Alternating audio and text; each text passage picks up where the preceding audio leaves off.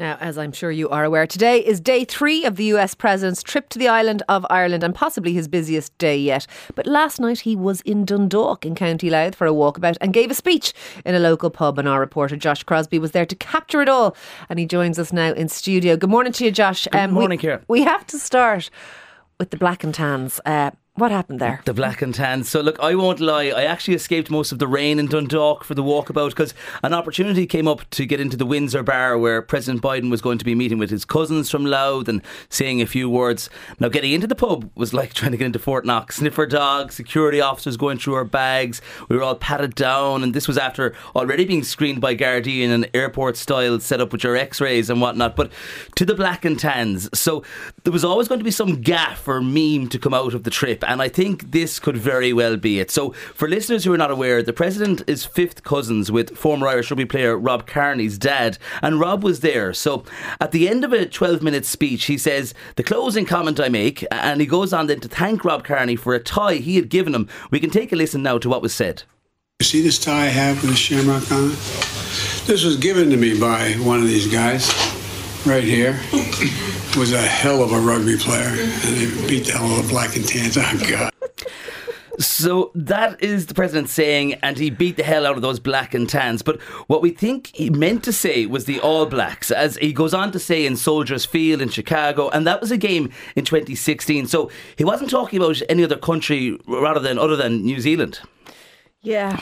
Anyway, look, I think it was an innocent slip of the tongue. But anyway, this will feed, of course, into the mentality of those from a unionist background, such as Arlene Foster, who have said that they do believe that Joe Biden hates the UK and hates unionism. So this is it, Ciara. After hearing what Sammy Wilson of the DUP was saying on Newstalk yesterday about Mr. Biden, I can only imagine something like this will give them more ammunition for their argument. I suppose they could say, why is this term even on his mind? But look, there's no denying his affection for Ireland, and something I heard from a lot of people over the past few weeks who know the man is that he's very down to earth, and when you're in his company that he's relaxed and very normal, if you like. Well, I actually did get a sense of this off him in that room of the Windsor bar last night. At one point when he took over from Tánaiste Micheál Martin speaking, he was saying, I met this guy when he was Taoiseach and we had to put him up in lovely quarters, but he ended up getting COVID. And that was, of course, when Micheál Martin had travelled for the St. Patrick's Day visit to Washington. But when he was saying all this, it was done with a kind of type of joking, slagging tone. And in fairness, Micheál Martin was grinning away throughout with a smile. And then on the streets, he was taking selfies in the rain, shaking hands, popped into a delicatessen to meet with staff and buy some cakes. But I'll play a clip now of President Biden talking about his fondness of Ireland, and this is something the world is aware of, but last night he was particularly strong on his bond with the country. Well, it feels like home. I said last time I was here, in a sense, I know why my ancestors and many of your relatives left during the famine, and but you know, when you're here, you wonder why anyone would ever want to leave. I mean it. So it's good to be back.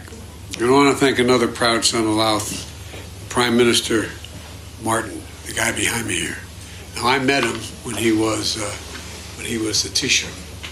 And the bad news was we put him up in lovely quarters across from the White House, and he had COVID. So, the fact that I'm here with my sister Valerie and my youngest son, Hunter Biden. Stand up, guys. I'm proud of you.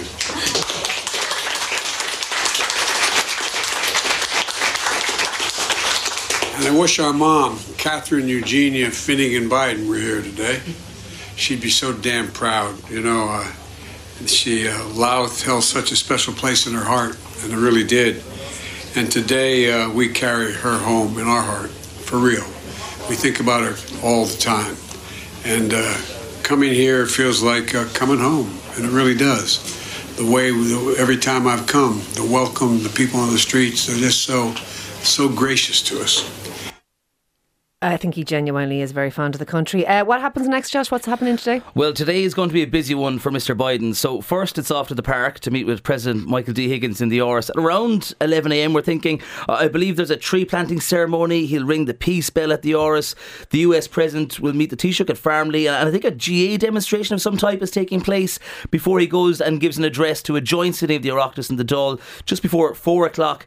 And then from there this evening he'll attend a dinner banquet at Dublin Castle. So it's full on, and then of course we'll be covering the trip right up to his final engagements in Ballina tomorrow night. Great stuff. Listen, thank you for that, Josh. We shall chat to you again over the course of the coming days.